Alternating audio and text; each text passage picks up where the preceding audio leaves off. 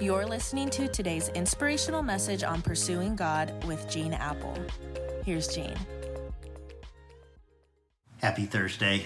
Thanks for joining me today. We're spending a few days kind of talking about how to be led by the Spirit of God. And yesterday we unpacked a really basic principle that if you want to be led by the Spirit, you have to be open to the Spirit's leadings.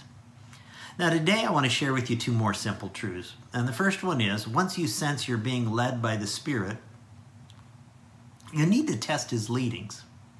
And one of the most important ways you test His leadings is to test them against God's Word, the Bible, because God's Spirit will never lead you to do something that is contrary to God's Word. Whenever someone comes to me and says, Gene, I believe God has finally led me to the one. I think I have found her. I think I found him. I think the Holy Spirit is leading me here. I'll say, well, tell me about her. Well, she looks like this. She laughs like that. She's from such and such. I like baseball. She likes baseball. I like pizza. She likes pizza. She's got a fun personality, and we have a lot in common. And I just know God led us together. And so then I'll usually say something like, well, what's her relationship with God like? Well, I'm not really sure. Haven't gotten a real read on that yet. I mean, I don't know exactly all the details of that. We've talked briefly about it, and hey, we drove by two churches on our date Friday night. And we're just kind of taking that part slow. Don't want to jump in. I don't want to offend her. I don't know where she is with God. And I'll ask, do you know if she has a relationship with Jesus? Well, don't know, but I believe she's the woman I'm supposed to marry. You know what? You can't run that through the filter of God's Word and have it come out on the other side. You just can't do it. And that may disappoint some of you, but that's not my opinion. That's just the Word of God. God really doesn't have in His great plan for believers who have come to faith in Christ to link up in marriage with unbelievers who have yet to come to faith in Christ. That's just not a good arrangement. His Word says not to be unequally yoked with a non-believer. A number of years ago, a woman came to me and she said, I think God's Spirit is guiding me to be a missionary in South America. I'll never forget this. And she said, only my husband doesn't feel the same way, so I'm thinking about divorcing him so I can be obedient to God's leading.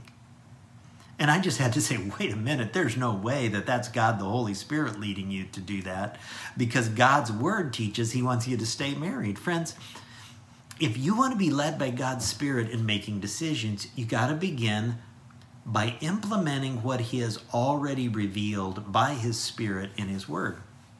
Now, there's one more truth I want to share with you about being led by the Spirit of God.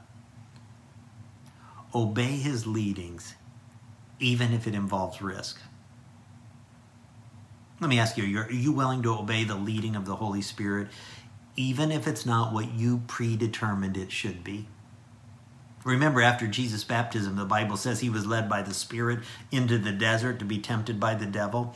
I can't imagine Jesus looking forward to a desert experience, or that He looked forward to being tempted by the devil for a relentless 40 days and night in the desert. But that's where the Spirit led Him. Are you willing to obey the leading of the Holy Spirit, even if it involves effort and it's hard and it's work? The Bible teaches that doing God's will involves perseverance. About 12 years ago, after a full year of prayer, Eastside made the risky decision to sell its campus in Fullerton, California, and attempt a nearly $60 million relocation project into Anaheim. And I struggled with that decision because I knew how much risk was involved. I knew it would not be an easy journey to leave a church home where so many people had so many memories.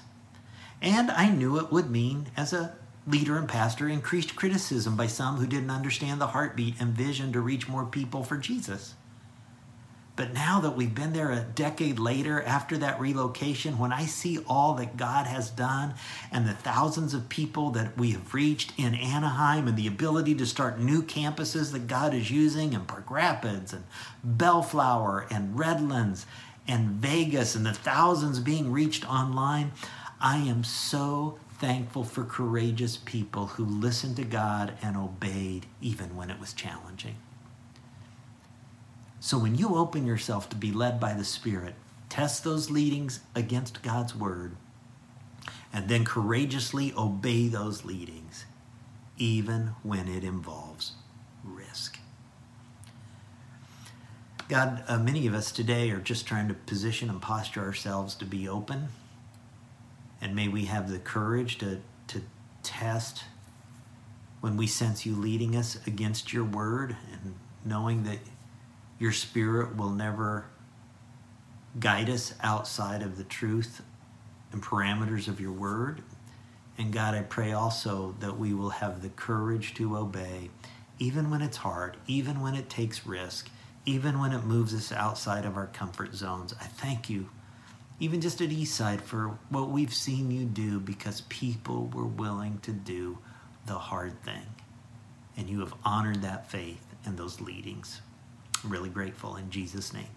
Amen. Amen. Catch you tomorrow.